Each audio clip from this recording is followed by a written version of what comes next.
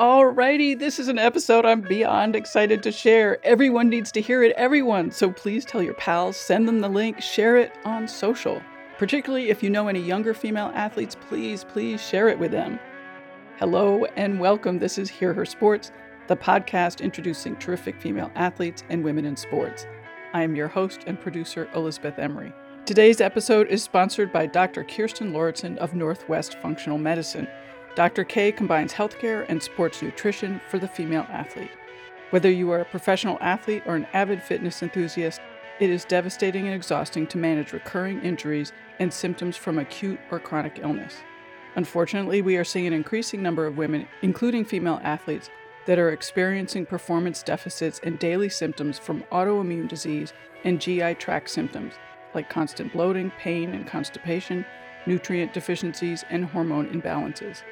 These conditions and symptoms often affect training, daily life, and accomplishing big and small goals. Dr. K's mission is to improve sports performance and nutrition without sacrificing an athlete's health. If you have been dealing with daily symptoms and would like to experience better energy, improved gut health, and immune system resiliency, while also tackling those sports performance goals, head to nwfunctionalmedicine.com and sign up for a free consultation with Dr. K today. Dr. K's work dovetails really nicely with today's guest, Sam Moore, who also is focused on the female athlete. Sam is doing groundbreaking research and coaching using what she is calling women-specific training design. Right from the get-go, she's asking us to relook at our assumptions about the building blocks of training. Spoiler alert, they've been male-centric up until now. In the show notes, I've included links to her website and other podcasts she's been on so you can do a deep dive into her methods and ideas. Sam and I will be discussing the hormone landscape of female physiology and how training can be improved, taking into account those cyclic fluctuations.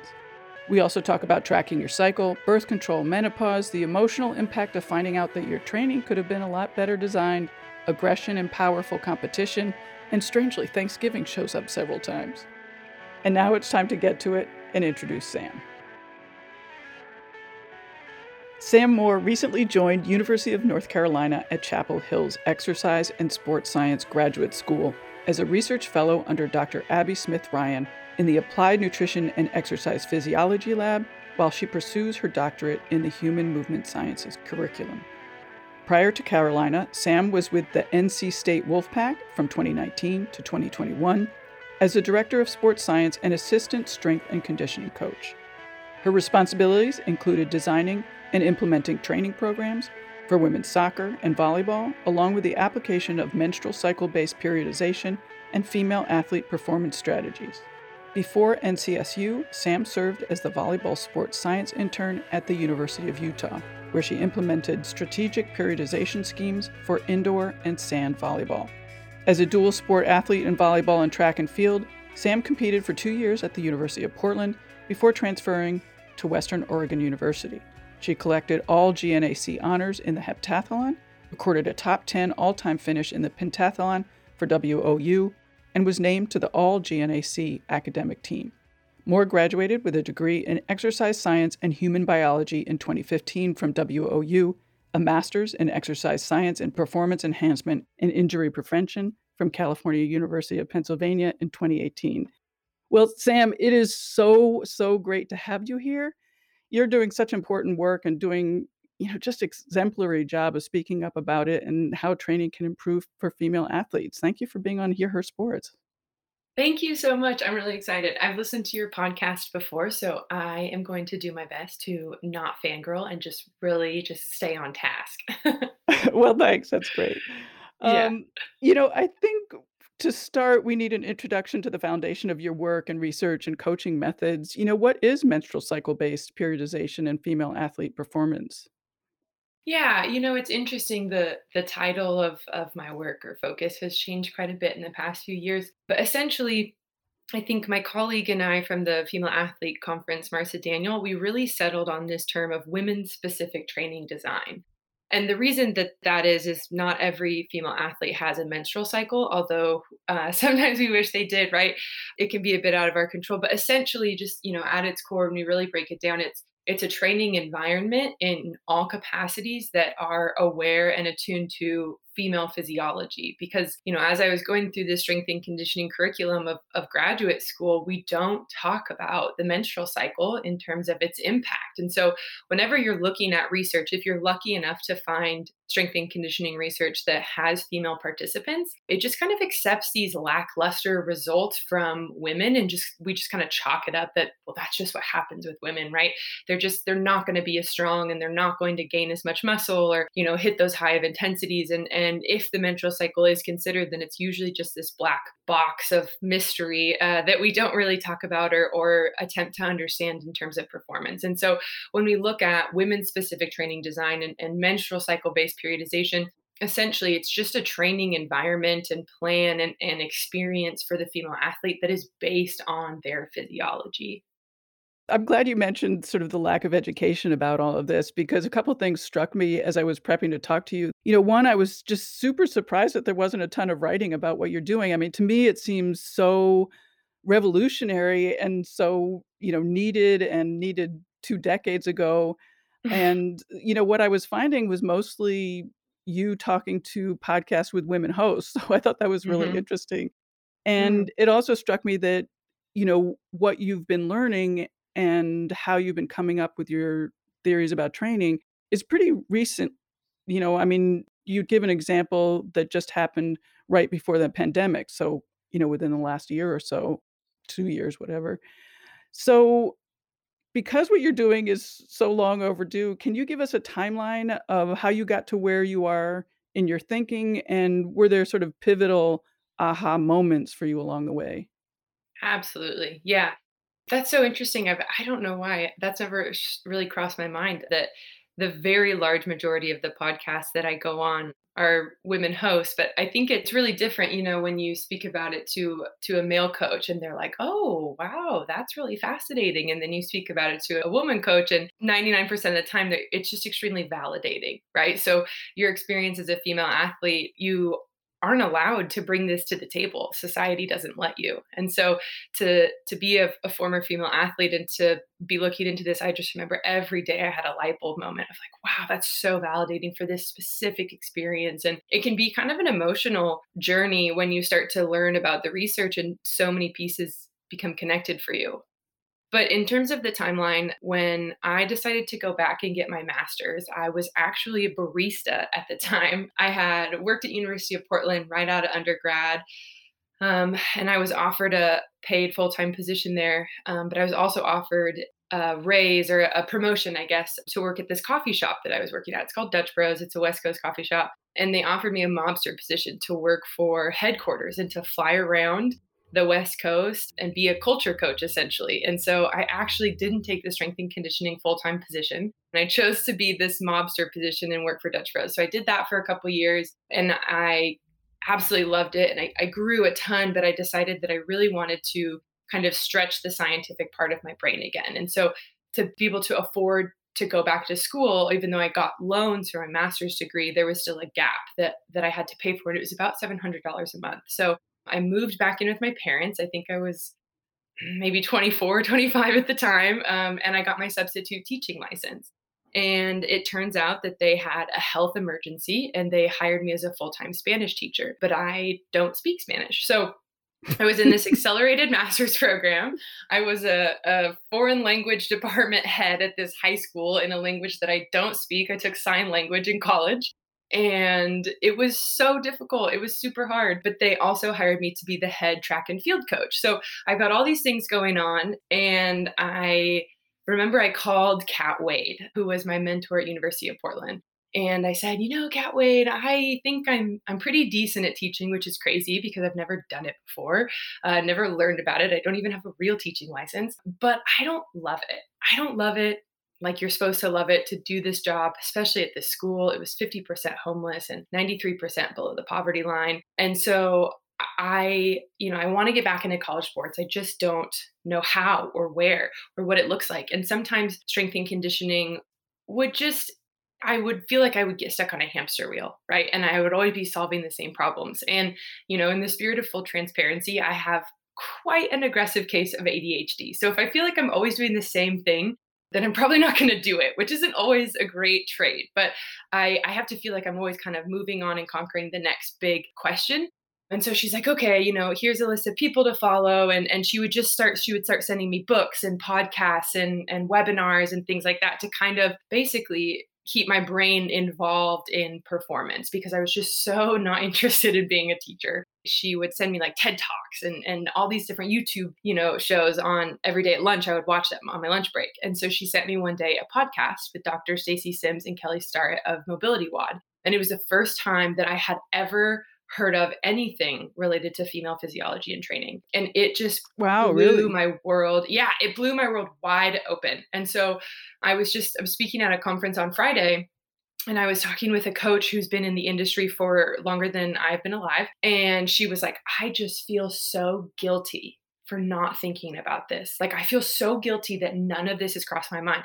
And I was like, oh, full vulnerability. It hadn't crossed my mind either. Like, this didn't even come from my own questioning. And it absolutely should have, because I had huge fluctuations in performance and I had huge interactions with the birth control that I was on in college. And it absolutely affected my rehab looking back. I think that's one of my biggest things. Like, if I could just communicate that first and foremost, is that like, there can't be any guilt associated with it because this didn't even come from my own brain. It came from Dr. Stacy Sims, and she's definitely a more endurance focused researcher. But from there, I mean, that was the first time I heard it. And I went off the rails. Like, I would change every assignment that I would get in grad school. I would target it towards female athletes, and I would get like, bad grades on the assignments. I would lose points because they're like, this didn't answer the question. And I was like, yeah, I hear you, but it answered my question. So I feel confident in the work I put out.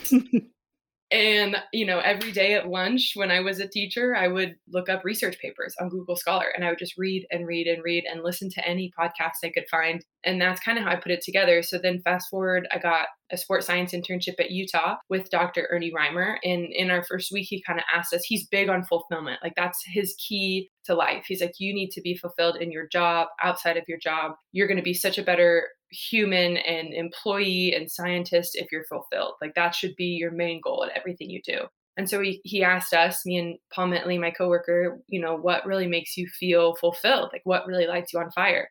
And so that was the first time that I had talked about, this female athlete physiology and how to structure training. And at the time, I didn't have like a full framework developed. I really only had it in terms of resistance training. And so he put me in different conversations and situations to be able to develop that and to find opportunities to start that work at Utah. And so that's the only reason I think I got the job at NC State, to be able to be full time and to do it here.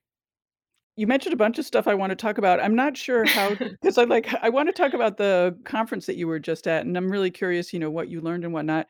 But maybe we need another introduction to what exactly you recommend in terms of changing training for women, just so Yeah. we have a starting point. Yeah, it's a good question. It's definitely complex. I think the framework that I usually take strength coaches through, I've worked with sport coaches and athletic trainers and dietitians as well, but with my experience being mostly in strength and conditioning, that's the crowd that I speak to the most often, I would say. So you have to take into account where you are in the annual plan. So if you're in season, if you're in off season, what are the outcomes that you're working towards in that block of time?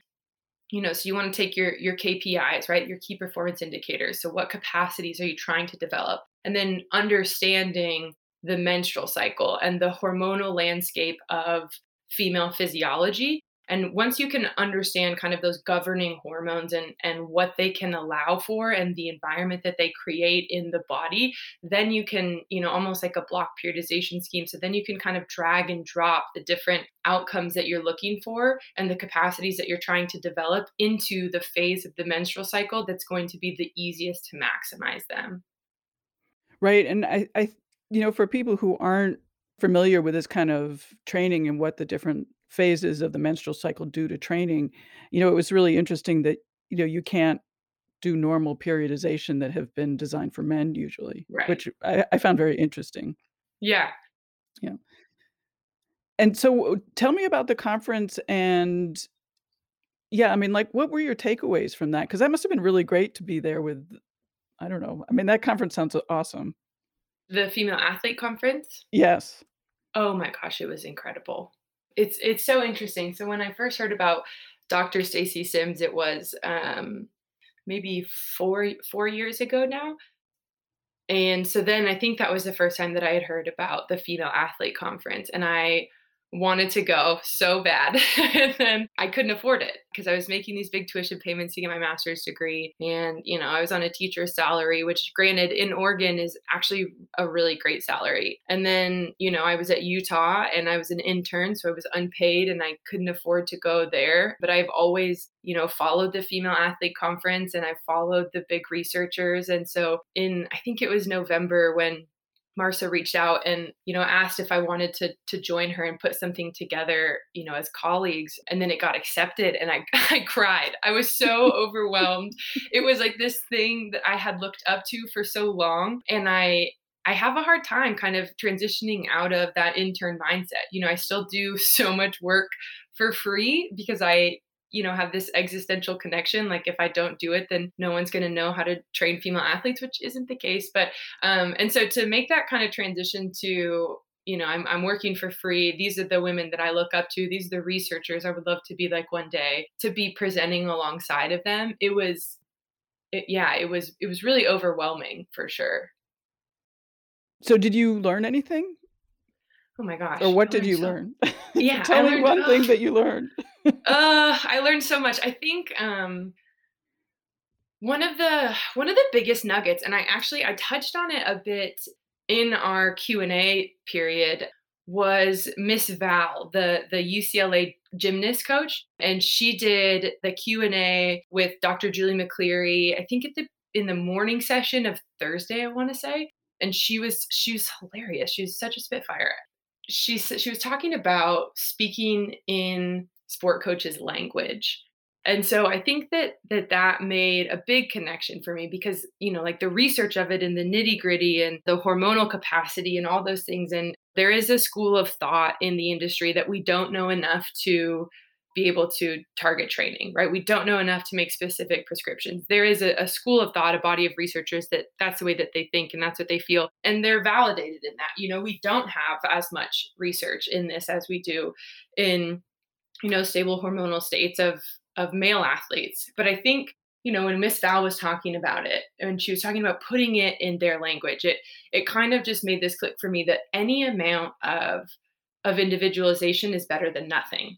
Right. So it doesn't have to be perfect. It doesn't have to be this like highly attuned and perfectly calculated training prescription for the exact hormonal state that the athlete's in that day, because it is a fair bit of guesswork at the collegiate level. But any amount of individualization for that athlete, any amount of choice that you give that athlete is going to be better than nothing. And then being able to communicate that with the sport coach. I think I was really lucky that when I came in, the soccer coach, he knew about it because, Chelsea FC is doing it.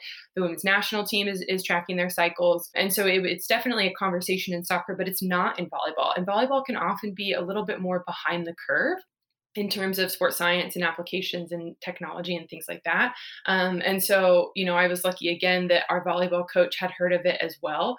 But I think that's a conversation that I don't always have a lot of advice for because I haven't had to navigate it very often. And then I also get, a question about like sports medicine and how to talk to athletic trainers about it, how to get them on board, because sports medicine and strength and conditioning can very often be at odds. And so that's also something that I don't have a lot of experience with because the two athletic trainers that I work with here are absolutely incredible. They're fully on board. They learned about it, they knew about it, there was no convincing. And so I think hearing it from a sport coach's perspective, especially such a successful one, just gave me a little bit more understanding from the other side, because I don't often engage in conversations that much at the moment with people who aren't already invested in it. At the beginning, it felt like I was always having to validate this work and like, this is why it matters and this is why we need to do it from like a science perspective. But I think I'm lucky to be at the point where I have enough people approaching me about it that they already know. And so I don't necessarily have to convince anyone of the validity as often. And so getting to hear about that from the sport coach's perspective, it definitely helped, especially moving into the next sector of my career where I won't be in the athletic landscape. I would bet that switching mode in training away from the idea that you always go hard? I'm thinking about the soccer player you've talked about frequently, the one who had the ACL surgery and Mhm. resulting limb strength difference. I Mhm. mean, the training program that you devised for her, taking into account her birth control, that must have been a leap of faith for her to train that way because she was taking so much rest. So how do I Oh, guess, how do you convince the athlete as well? yeah, yeah, that was a unique case too, right? Because we had 2 athletes very similar in their post ACL timelines, and one of them had, a training program that was working, and then this athlete had to have one that was different. And they weren't necessarily an athlete where that, was super celebrated. Especially as women, you don't necessarily want to be the one with a different program. After surgery, you put these goals of being able to do what everyone else is doing, right? Like that's the goal. The goal Right, is just getting back right. to what feels like is baseline. So for me to say, okay, we're going to completely change it. We're going to flip everything on its head. We're going to cut the number of days that you're coming in, but when you're coming in, they're going to be much much much harder. And this is how we're going to structure it. It was definitely a leap of faith. And there were some tears and there were a lot of hard conversations that we had to have. But I think for better or for worse at the collegiate level, you have so much control over their schedule that I was like, listen, this is what we're going to do. And our athletic trainer is bought in. And, this is why. And I will explain it to you and teach it to you all day long. But at the end of the day, I need you to take a leap for me. And I had only been there, I mean, she'd only worked with me for like 2.5 months. So to come back from quarantine early and for me to say we're going to completely flip your training on its head. She didn't know me. Arguably she didn't have to. She could have said I'm not doing this or I'm not going to play soccer here, right? Or whatever, but I guess there wasn't much of a choice, which I don't know if that's a good thing or a bad thing. But yeah, I'll say this, it didn't take long. So the Biodex is what we tested the limb asymmetry with, and as soon as she got back her first Biodex and she saw huge results, the buy-in was full. I mean, she was completely bought into the program, and I think she went home for a week, and that's the most that she has ever reached out to me about, questions with her week program at home and things like that. And so, as soon as she got those first initial results back, she was completely bought in. But it was absolutely, it was tough. I mean, we had a lot of head-to-head battles, and she's like, I don't want to do this. And I've said, I'm sorry. This is my job. I'm the coach here. This is what I've got for you. It's going to pay off, but you this is your job as an athlete. This is your program. This is what you have to do to make it back to your game. And she did it. Good on her. She Wow. absolutely did it. But yeah, the buy-in was tough with that one at first for sure. I'm surprised that the program worked so quickly, I guess. I am too. And I think full disclosure, I absolutely am too. I think part of it is just the situation that she was in when she came back, right? So the only people that were allowed to train on campus were post-surgical cases. Mm. So there weren't a lot of people in town. There weren't a lot of teammates in town. The only thing to do was to train. We always talk about how we don't work in a vacuum, but like we really got to work in a vacuum on that one. And I don't know why it worked so quickly. I did. Well, it's interesting because earlier you mentioned that this kind of training and the research that you're doing is validating, but I also think that it's infuriating in many ways. It's like, Oh, why are we just yes. discovering this now in 2021?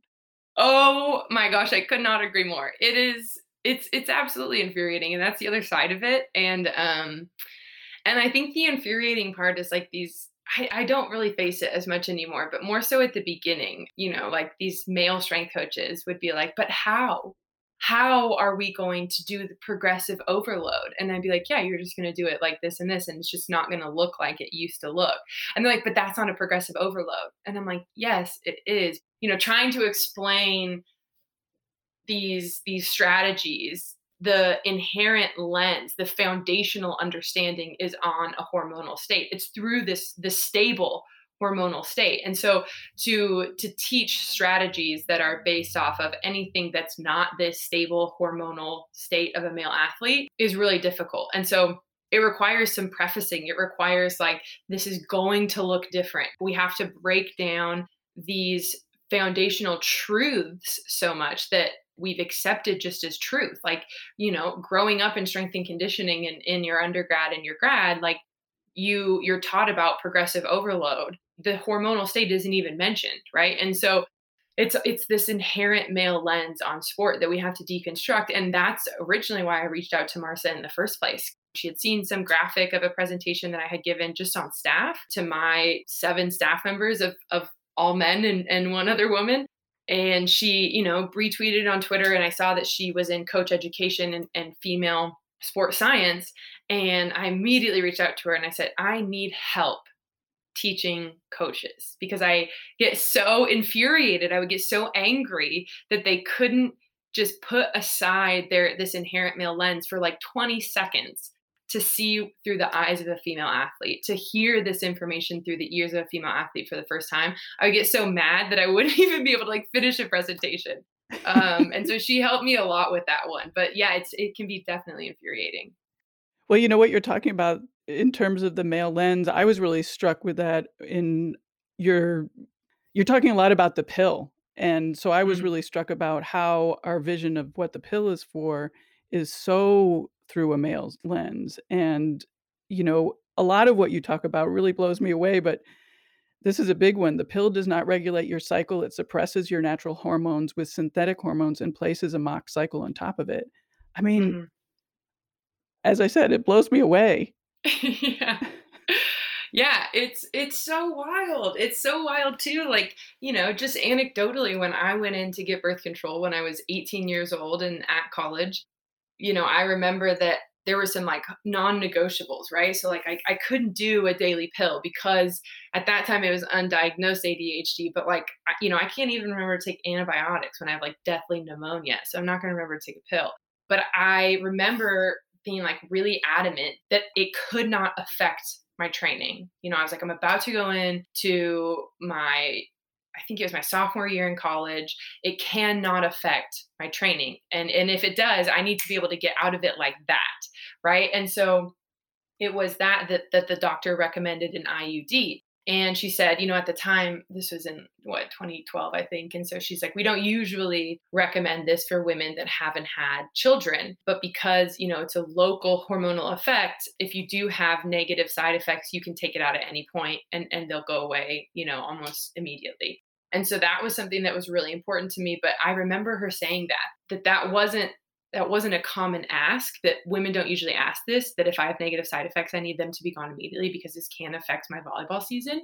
And so she prescribed to me a birth control that wasn't usually prescribed to women of my age that hadn't had children, because that was my big non negotiable. And so, like when we're talking about the pill, it's, I can't tell you after the initial presentations with my teams, how many athletes have come up to me. They're like, Sam, I want to talk about my birth control. And I'm like, okay, let's do it. Let's break it down. Let's talk about, what you're feeling. What does the data say that your symptoms are, and what could be attributed to that? And, how your doctors told you to take it, and can we take it at a different time? Because there's so much shame associated with birth control. There's so much shame associated with it that as women, we're just expected to take care of it, right? Don't talk about it, just take care of it. It's an issue if you don't, but we can't bring it to the table and say, this is how it's making me feel, right? Are there other options out there? Because then again, it would be broaching this conversation, this topic of birth control that is so shameful. And so, just like normalizing those conversations and normalizing, talking about what other options are available and what else is out there. And so many women that I worked with, that I know, that I played with, they'll go in, at 15 and be on birth control. And then they just kind of accept these side effects and these consequences of it for years. And the discussion isn't, what's a better option for you? What do you need out of your birth control? Can we find, a non-hormonal option that checks these boxes, or a lower hormonal option, or, what makes you feel the best? It is just, skip your sugar pills, or, take them every third pack, or this is just what happens when you take birth control. So yeah, it can be, again, absolutely infuriating, and I definitely, get up on a soapbox a time or two. I know my Yep. family's like, "It's Thanksgiving dinner. We probably don't need to talk about the pill." I'm like, "It's the patriarchy," right? But it's true. We really do. We need to normalize these conversations, not just for female athletes, but for, women of all ages and all activity types. Well, I'm impressed that you knew to say it can't impact your training? Because when I went to get the pill because I had PMS symptoms, I didn't know that it was possible that it was gonna impact my training. Hmm. Yeah, I had asked, my teammates, and nobody was on an IUD. Everybody on my team that had birth control was on the pill, but it was also a Catholic university. University of Portland's Catholic, so you couldn't get the pill from the health center. You had to go to a Planned Parenthood in, like, in downtown Portland. And shout out to Planned Parenthood doing the good work that our university wouldn't for us. But there's so many reasons of why women are on the pill, and I think that's the other thing, is that there's so many reasons that it's super important that I make a point to never pointedly ask an athlete, why are you on the pill? Right? Or why are you on birth control?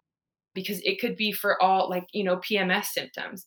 Those can be an absolute roller coaster, a roller coaster. And so if that's why you're on it, and you go on, an IUD, a hormonal IUD, they can exacerbate those symptoms, right? So it's important for the athlete to understand, to be honest with themselves about why they're on it, and honest with their healthcare provider about why they're on it.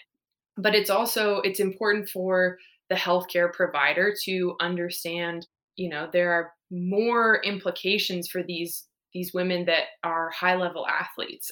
And I remember, I should correct myself, it's not that I knew that it would affect my training. I was just paralyzed with fear that it would. Mm. I was worried that I would gain weight. I had gone through, a significant weight gain after my first knee surgery, and worked really hard to get back to be fit and to be able to play my sophomore season. And I was worried that I would get cramps or acne, or whatever the symptoms are with the pill. And so I think it was more so just a fear of these horror stories that I had heard from my teammates about the symptoms that they experienced, and I didn't want that.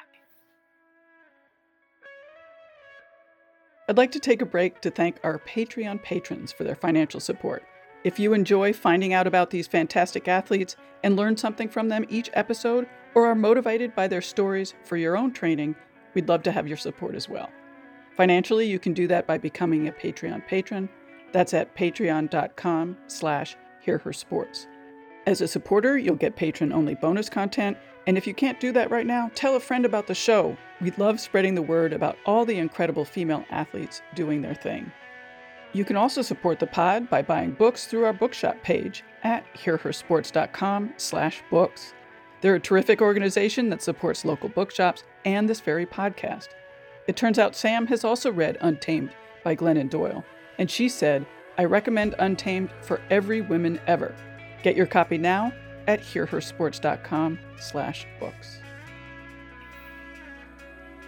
Well, for regular folks, could you describe a program, designed around a menstrual cycle? I mean, maybe pick a sport, for maybe a runner going for a half marathon or something.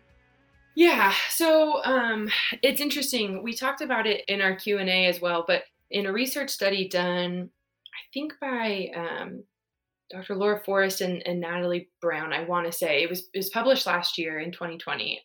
It showed it was with professional athletes and NGB athletes, internationally competitive, and it showed that 100% of these female athletes said that they feel their menstrual cycle negatively affects them more in training than in performance, right? And so that's super important, because we can't schedule our performance competition schedule around our menstrual cycle for the large majority of us. Maybe if you're, an individual athlete. And so when we're looking at that, we should look at the modifications that need to be made should be made in training environments, not necessarily in performance environments. So when you're looking at, let's say, like a track and field athlete, right? Or like a marathoner. So, to understand how to modify things, you have to look at the components of your training program, right? So if you're a marathoner or an endurance runner, you've probably got some long runs, you've got some tempo work, which is, higher intensity, probably shorter in duration, shorter in volume. Hopefully, fingers crossed, have strength work. A lot of injury prevention is simply just strength, just building strength. So some strengthening work in the weight room. And then you've got some recovery work, right? So whatever that looks like, it could be swimming, it could be biking, just something that allows you to get your blood pumping, but not at the level where you're adding a whole lot of training load. So if we look at those four components, so long runs, tempo, high intensity work, strength work, and recovery work, when you look at the menstrual cycle and you look at estrogen and progesterone, so those are your two big key players. And there's definitely other significant hormones that we could get into, but we won't at the moment. Estrogen is anabolic. So you can build muscle there, you can build strength. It's great for, your time to fatigue. So it has really good like fitness properties. So your time to fatigue in like a submaximal test is extended. So you can go longer before you are fatigued.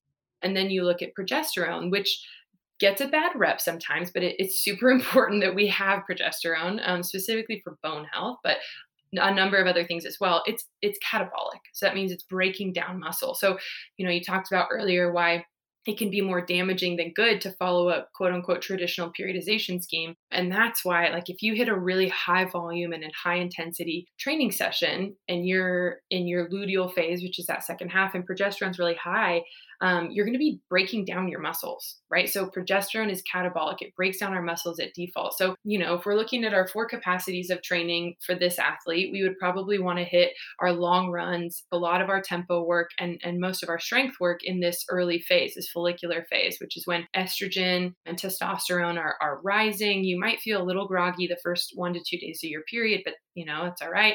And so this first half before ovulation is when estrogen is high and progesterone's on the ground. So you really want to take advantage of it. That's when you really want to get those long runs in, that very high volume stuff. You can recover better, your strength work, build it there. As you're moving past ovulation, you start to see estrogen fall down and progesterone start to pick up. You can hit some more of that tempo work there. And, based on how you feel, kind of understanding, a lot of my athletes really struggle with their sleep and fatigue in that phase. So long runs probably just don't feel as good. You don't feel as much as you want to do them. So again, it's hitting some tempo work, and you can still get some good strength work in at just, a little bit lower of a volume, depending on that fatigue. And then the last part of the luteal phase is when progesterone's really high, estrogen hits a peak again, and then everything just goes through the floor, right? It all plummets to signal the shedding of the lining, which is your period. And that's really when you want to hit some recovery work. You can do some functional movement work. That's always when I would say for sport coaches to start teaching some new skills. You can break them down quite a bit into really, really small bite-sized chunks. But recovery in that phase is super important. So, if you're like me and you're not in a competitive landscape, my biggest suggestion is to do what you feel, right? So when you wake up in that morning, how do you feel? Why do you feel that way? Where are you in your cycle? And then, what do you need to feel great? Because, training as a non-competitive athlete is difficult. And so it should enhance your life, not take away from it. And so being able to kind of assess, like Marcia and I talked about, how do I feel today? Why do I feel that way? And then what do I need to do physically to feel my best? For the regular athlete, it's probably wise to track your period and some other stuff, and I'll have to admit that tracking is personally where I break down. I found it difficult in the past because, there's so much involved. There's your period, but there's also all of the emotional factors and there's the physical factors. So, how do you suggest, I mean, for your athletes or maybe for regular athletes, how do you tackle that confusion and take control of it? And, what do you learn to track? And, how do you aggregate it and think about the results of what you found? Yeah, that's a good question. It's a good question because I think a lot of people are in your spot where the tracking is where it breaks down, right? It can feel monotonous. And I've had so many athletes that like later on will be in a meeting with myself, an athletic trainer, and they'll say, "Oh, well, I felt this on this day." And I'm like, "Well, why didn't you put it in your questionnaire?" Like, "Oh, I didn't think it had to do with my period." I'm like, "Okay." So, you know, it's appreciate you trying to save me some work, but the point is that we don't really fully understand as an individual what goes into and what's an outcome of our menstrual cycle. But I think the way that I've tried to phrase it to my athletes is that these hormones are the building blocks of the foundation of your body. Hormones are the messengers. That's what you're talking. They're the chemical messengers. So if these are the primary and governing messengers of the messages that get sent to your body, then we need to track it all. Everything matters, right? And that is a difficult level of self-awareness because as athletes we're taught not only we need to like go hard every day, but you need to separate yourself from how you feel right now in this moment for long-term gain, right? So when you're in a really difficult lift or really difficult conditioning, you need to be able to take yourself out of your body and physically do what needs to be done because you know it's going to benefit you later on. And that's exactly the opposite of what I'm proposing. Stay in your body and remember how it feels and write it down, right? And so I think for my athletes, they have a questionnaire that I developed with different symptoms that I found in research, but it's essentially it's 4 quadrants, right? So you've got some typical performance measures that a lot of people look at. It's physical and psychological, positive and negative. So I think one of the common mistakes that happens is we only provide our athletes with negative symptoms, right? We want to know, when are you tired? When do your legs feel heavy? When do you have gastrointestinal distress? When do you have breast tenderness? And those things are important. We want to know those, but we also want to know when you feel really grateful and when you feel really joyful and excited, and when you feel like you're jumping out of the gym, and when you feel fast as heck. Like, we want to know the full gamut of it so that when I take it back to my athletes and I can show them this visualization of their most common symptoms in each phase of the cycle and then their performance metric averages for each of those in the cycle, then they can see, well, man, I feel really strong in this phase. Like a lot of people from society will think I'm just super weak because I'm on my period, right? Because that's what society tells us, that we're weak when we're on our period. And so, if I can show them that, the most common symptoms in that first half of the follicular phase is feeling really strong, then, it completely wipes out that societal myth that we're weak when we're on our period. So I would just say, the 4 quadrants, the physical and psychological and positive and negative, will really start to give you a full picture of the entirety of how you feel at different points in your cycle. And then I know for my athletes too, we do just typical performance stuff. So sleep quality, sleep quantity, and then motivation. So I track their motivation every day on a 1 to 10. And then I also allow like a text entry portion. And then I just, intermittently would get feedback from them about, are there any things that you feel that aren't on here? And so I would start to add more options of symptoms that are in their language, right? Like neutral. I had this one goalkeeper and she was like, it's not that I feel calm specifically or good or bad. I just feel very neutral. And I was like, okay, great. Neutral. That's good. And so I, would add them. And that's something I learned from Kat. She did wellness questionnaires years and years ago, is to put it in their language, right? So when you're describing the motivation, the 0 to 10, put it in their language of, what did they say when they come into the weight room super hyped up, right? We've got one outside hitter for volleyball that always, when she's excited, she's like, turn me up, Sam. That's what she always yells at me. And so, when you're designing these questionnaires, it's really important to put it in their language so that they can identify with it. And how do you take information that you've been gathering from the past months and translate it into what you need to do in future months? And I ask that because, periods aren't really regular. Mhm. So what happens last month could be very different from what's going to happen next month. Yeah, I take the last 3 cycles and I average them together for an average cycle length. And then I make training decisions like putting them in buckets, also based on symptoms. So, you've got athletes due to their birth control or one reason or another that don't have a period. So understanding what's happening there, if you can understand it. And then if it's a secondary amenorrhea situation, referring that athlete to the necessary professionals to get some help with that. But yeah, it's a combination of understanding, looking at the last 3 cycles if they have them, and then looking at their symptoms and then just talking to them. A lot of strength and conditioning coaches call their warm up performance prep, right? And it's all this crazy stuff that they do, and it's, very regimented, and that's not me. I do the same thing almost every day. Once I'm out there, if they're groaning when we're getting into our first mobility movement, we might do a little bit more mobility that day. If they seem really spry and good to go and they're popping in and out of stuff really quick, then we're probably going to do less mobility and more activation. But for the most part, it's the same every day, and that's on purpose. So, I warm up soccer for their practice every day, and I'll call things out, and I just walk up and down the sideline the entire time and just ask them, how do you feel? What's going on? How was your test? How's your boyfriend? How's your girlfriend? How's life? How's your family? Do you miss home? Are you sad? What's going on? And so I think that's an opportunity too, to just get to know them and figure out where they're at. And I feel as a coach that's more valuable to me to have a simple and consistent warm up and be able to talk to my athletes to understand and gauge where they're at and what they need that day. Oh, that's really interesting. Well, your focus has been training younger athletes and, collegiate athletes. Have you looked at all at perimenopause or menopause? I have looked at it a bit, mostly just for my mom, which I don't know if she'll be thrilled that I said that on a podcast, but that's okay. We're opening up the conversation. Yeah, exactly. We're expanding the crowd. Just bring it up at Thanksgiving. Yeah, I know. She'll be here in a week. I can't wait to show her this. Right. So at the beginning of quarantine, I actually had a really difficult time. I had just moved to North Carolina. I didn't know anyone here, and I was really struggling living on my own. And so I flew home and I spent about 6 weeks at home before I had to come back and we were back on campus. During that time, my mom, she had been struggling with perimenopause for a couple years at that point. And so we had talked about I would look up research on she was on the pill when she was younger, and so some of the perimenopause and menopause outcomes for women that were on the pill when they were younger are pretty significant. Some of the symptoms and the experiences can be much heightened in intensity for those that were on the pill for a long time.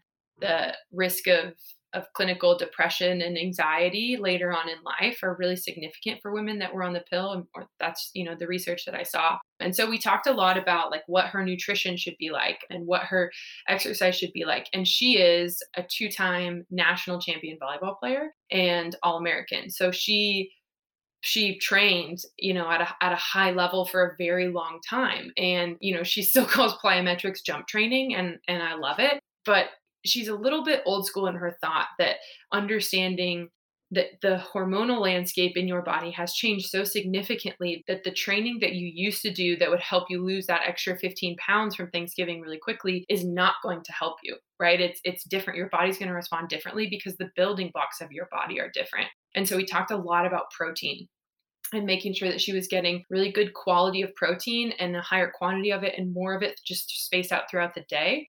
She is a go-getter. So she wakes up at 4:30 in the morning and she just is go, go, go, go, go. She's a high school athletic director and associate principal. And so she's just a mover and a shaker. And so getting her to slow down a little bit and make sure that she had the protein throughout the day was one of the biggest components. And then also strength training. So she loves doing circuits and she loves riding her stationary bike. We both we have a favorite Peloton instructor that we take his classes and then we send them to each other and then we talk about it and we have coffee mugs with him on it. And so funny. she loves so she loves cardio. She did marathons when I was growing up, but strength training really heavy is not something that she has ever really done. So that's something that we worked on a lot was just accumulating volume under weight and then building that weight up. And it wasn't easy because all the gyms were closed, right? This was April of 2020. We were in the height of the pandemic. And so working through this at home, it was a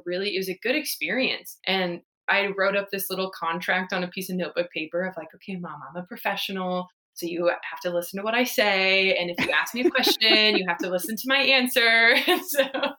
And it was great. But we worked a lot through it. And so I think those are two of the big things that I would say is nutrition and kind of understanding what's happening in your body and what kind of nutrition is going to be helpful for you. And then also just resistance training. So lifting heavy weight is so important for women of every single age. And we are of Eastern European descent and Central Europe.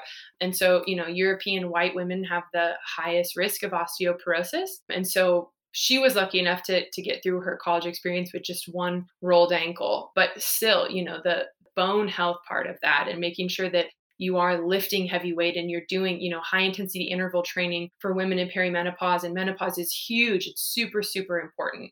Those things were definitely some big shifts in her training, but she's been really, really good. And she's so funny. She'll FaceTime me sometimes throughout the week. She's like, oh, you're going to be so proud of me. I just bought a new kettlebell. It's the heaviest one yet, And so it was a really good experience, a hands-on experience of what perimenopause is really like. Do you have a sense of, how long cycling of the hormones actually happens? And I ask that in part because I'm convinced I'm still cycling in some way.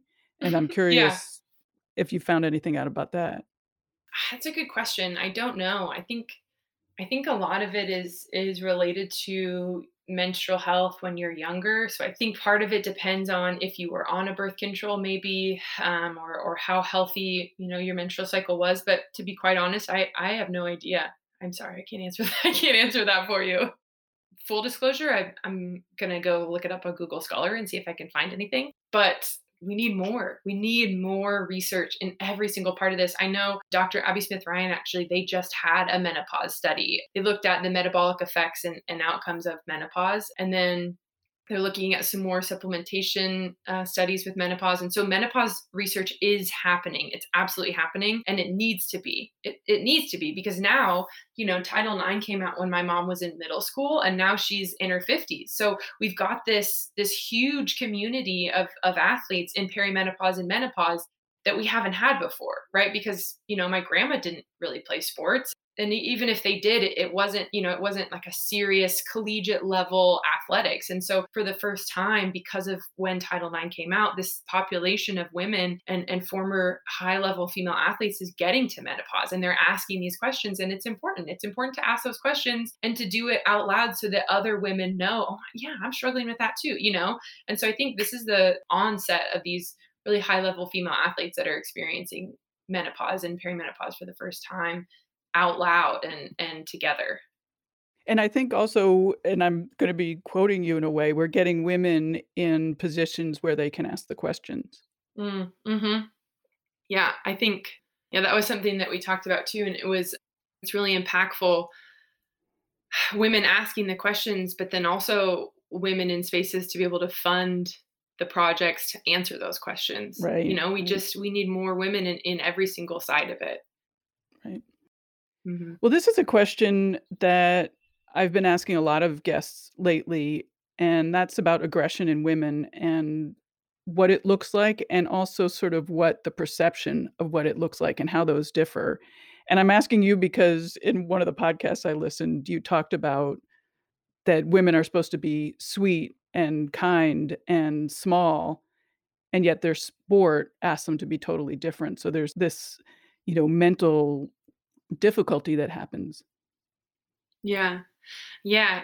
What's really fascinating is I just interviewed my dad last week, maybe the week before on so I was in a different conference this last Friday and I was having a really hard time.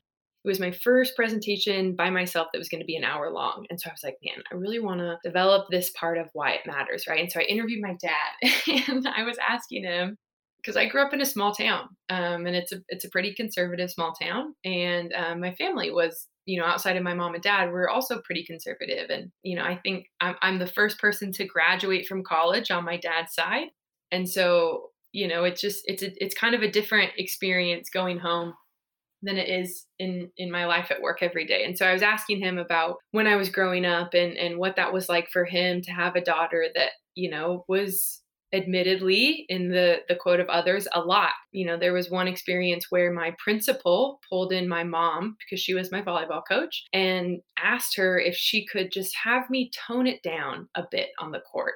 He Wow. said she's so much and just the celebrations, maybe just tone it down a little bit, or just the volume, she's just a little bit, just soften the corners. And my mom, right, who has also endured some experiences as a head coach that men would never, she said no. I refuse to ask my daughter to be smaller because she makes you, a grown man in this small town, uncomfortable. We're not raising her to be Newport, Oregon good. We're not raising her just to be good for here in this small community. And so, I won't do that. But, my older brother was best quarterback that our high school's ever seen, but his personality was much different. I mean, he was very even keel. He was very calm on the field. He was just always the same. He was a real thermostat leader. And that wasn't me. I had far more masculine traits when I competed than he did. And in life, I had far more masculine traits. I was very outgoing, very gregarious, very loud and big personality. And my town didn't receive that well, to be quite honest. I mean, I know that my town loves me and they support me, but I mean, it's definitely better from a little bit of distance. We had this male athlete that was a year behind me, and he got Division 1 offers and I got Division 1 offers. And when people spoke about him, it was he's putting our town on the map. He's putting Newport, Oregon on the map. And he moved there in middle school. And that's fine, that's okay. But when I played, people said, she's cocky, she's arrogant, she's too much, she stands out too much, she wants the attention, and so the way that people spoke about my personality on the court was much different.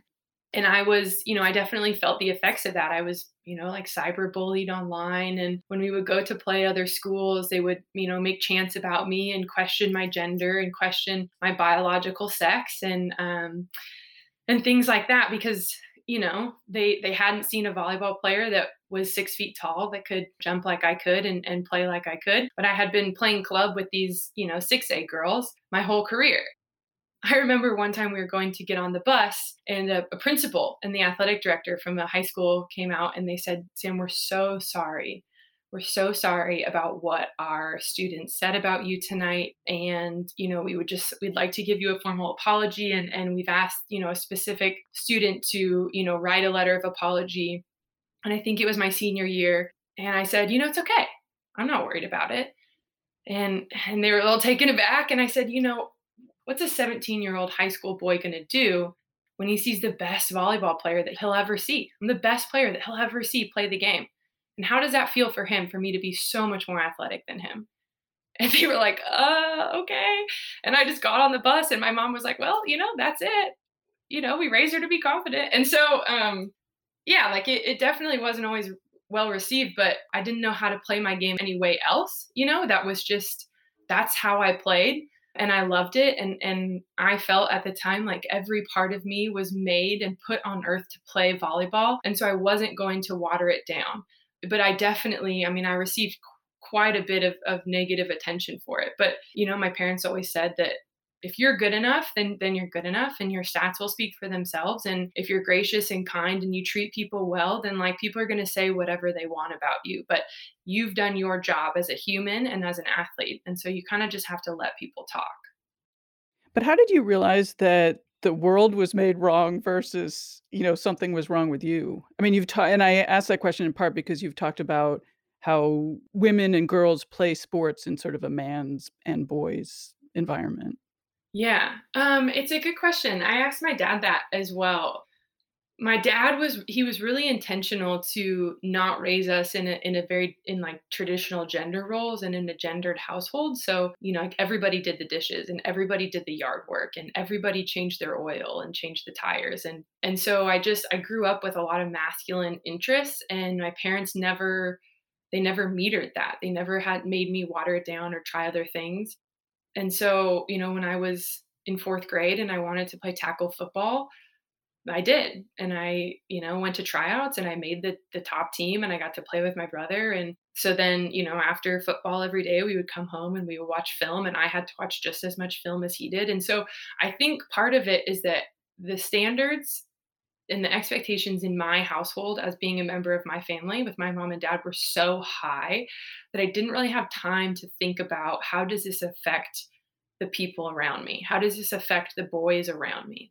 The expectations for my teams that I played on were significantly lower than what my family and what my parents expected of me. And so I just didn't really have time to realize that it was an issue until way later on. And I think, I've always had a little bit of a chip on my shoulder. I was in a speech competition in 4th grade, and I spoke about girls in sports and why it's so cool that girls play sports, and why having a mom that was this national champion was so important to me.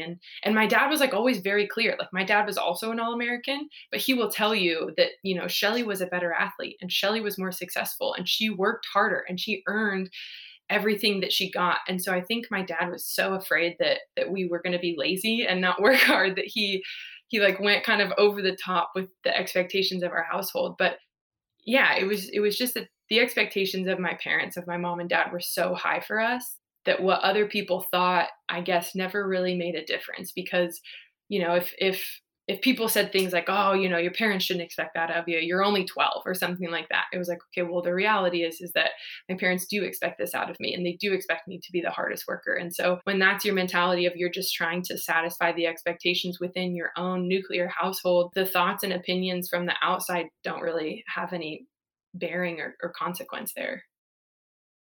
So what's next for you? What are your long-term aims?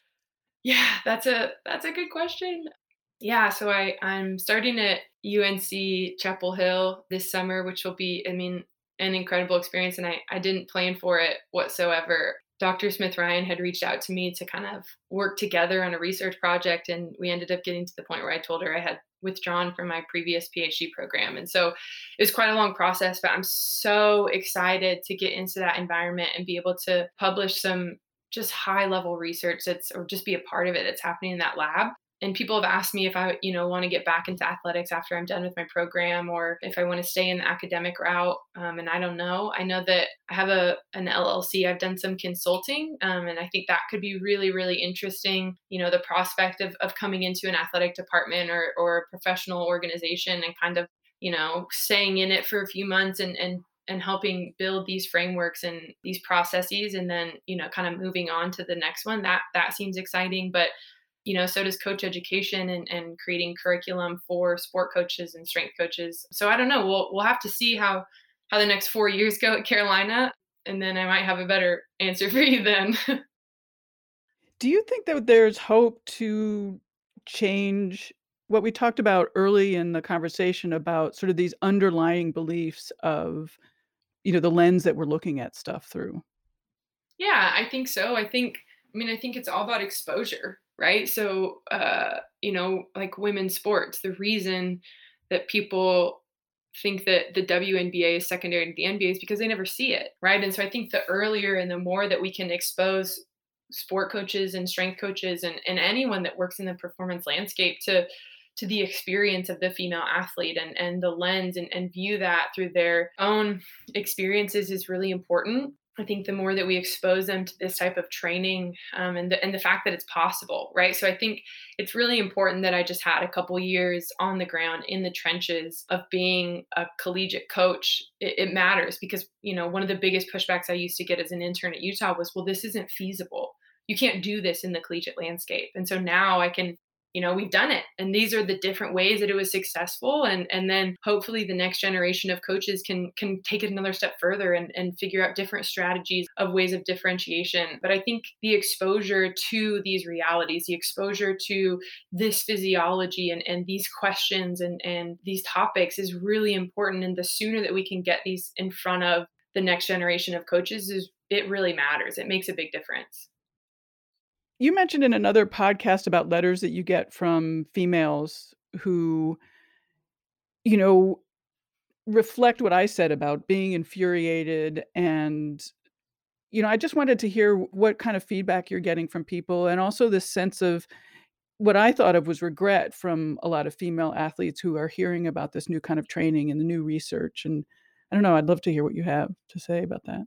Yeah, I think it's really interesting. The first, when I gave a guest lecture in Marsa's sport performance course, there were some really emotional stories that came out of that. It was at University of Washington, and a number of the women in that course were University of Washington former athletes or collegiate athletes from around the area. Hearing some of these stories about these athletes that had to do weigh-ins as at 12 and 13 and 14 years old when your body's changing so much, it's just so damaging. And the relationship that these women have with their bodies, it's difficult. It's so difficult and it's so intense, and we don't talk about it. And so I think that's part of it is hearing these women reflect on their experiences as athletes. And I found that the closer that these women are to their athletic experience, the more light bulbs that they get from it, which makes sense, right? It's closer in your rearview mirror.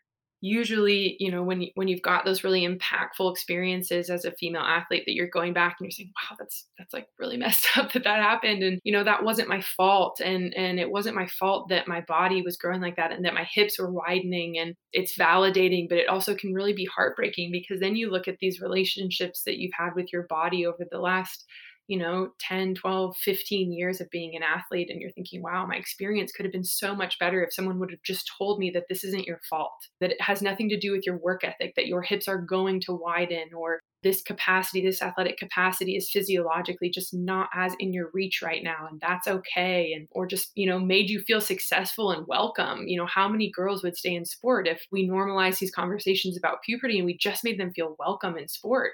That can be really heartbreaking, but those coaches are often the ones that take it forward the most, and really promote so much activism within the sport, even though it is heartbreaking that was their experience.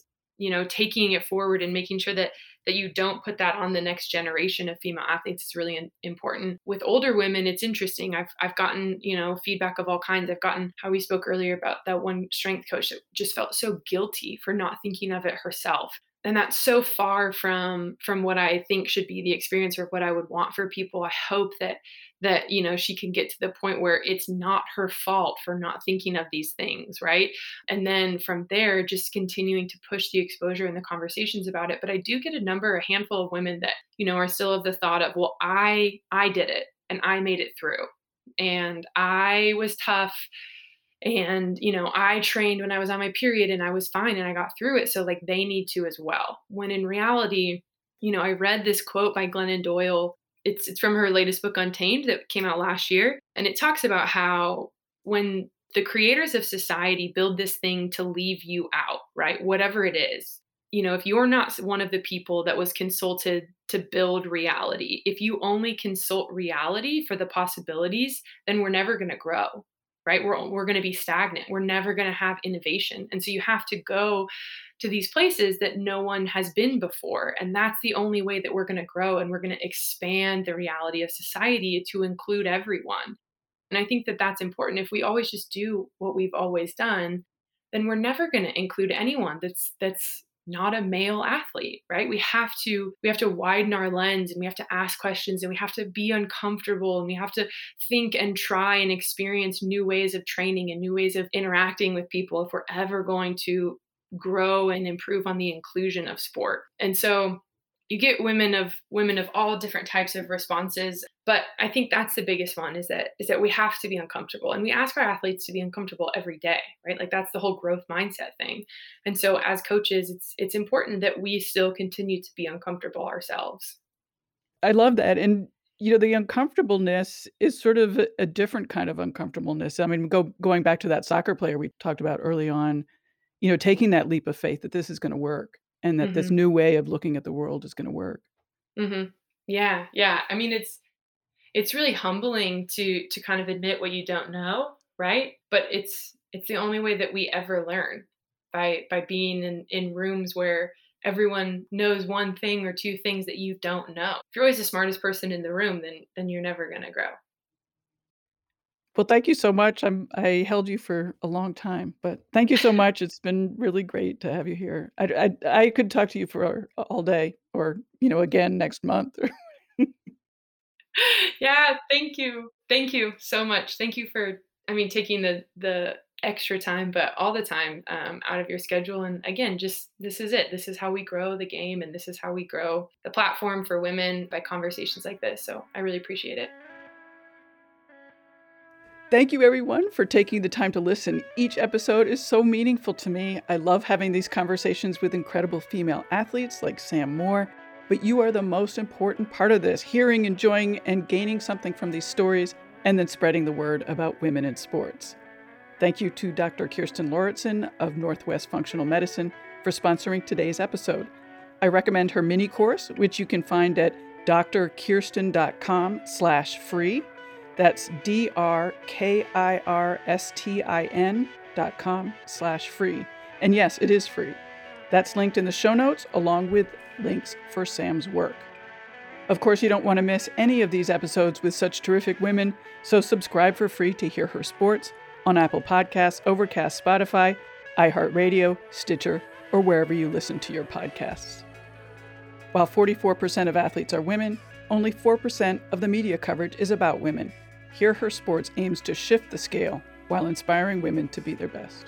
This is Elizabeth Emery for Hear Her Sports. Until next time, bye-bye.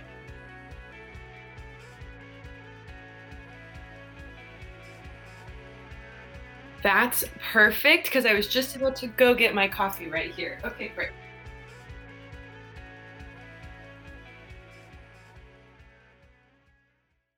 Have you ever wanted to know how to win a Formula One Grand Prix? I mean, really know. Know about the driver tactics from the cockpit, the strategy calls from the pit wall, and even the mind games in the paddock. There's a lot more that goes into winning a Grand Prix than just 90 minutes of racing. So every week on the F1 Strategy Report, we're taking a deep dive into the decisions that shape every result. Hey there, my name is Michael Laminato, and every week I'm joined by an expert guest from the paddock to talk through the big calls that won the race and the missteps that resulted in bitter defeat. Before every race, we'll look back at the previous year's result and consult the current form guide, and we'll be in your feed after every Grand Prix dissecting the outcome and what it means for the championship. So for your regular hit of Formula One analysis, subscribe to the F1 Strategy Report wherever you get your favourite podcasts. The Strategy Report is a Beer Mogul podcast on the Evergreen Podcasts Network. My name's Michael Laminato, and I'll catch you after the checkered flag.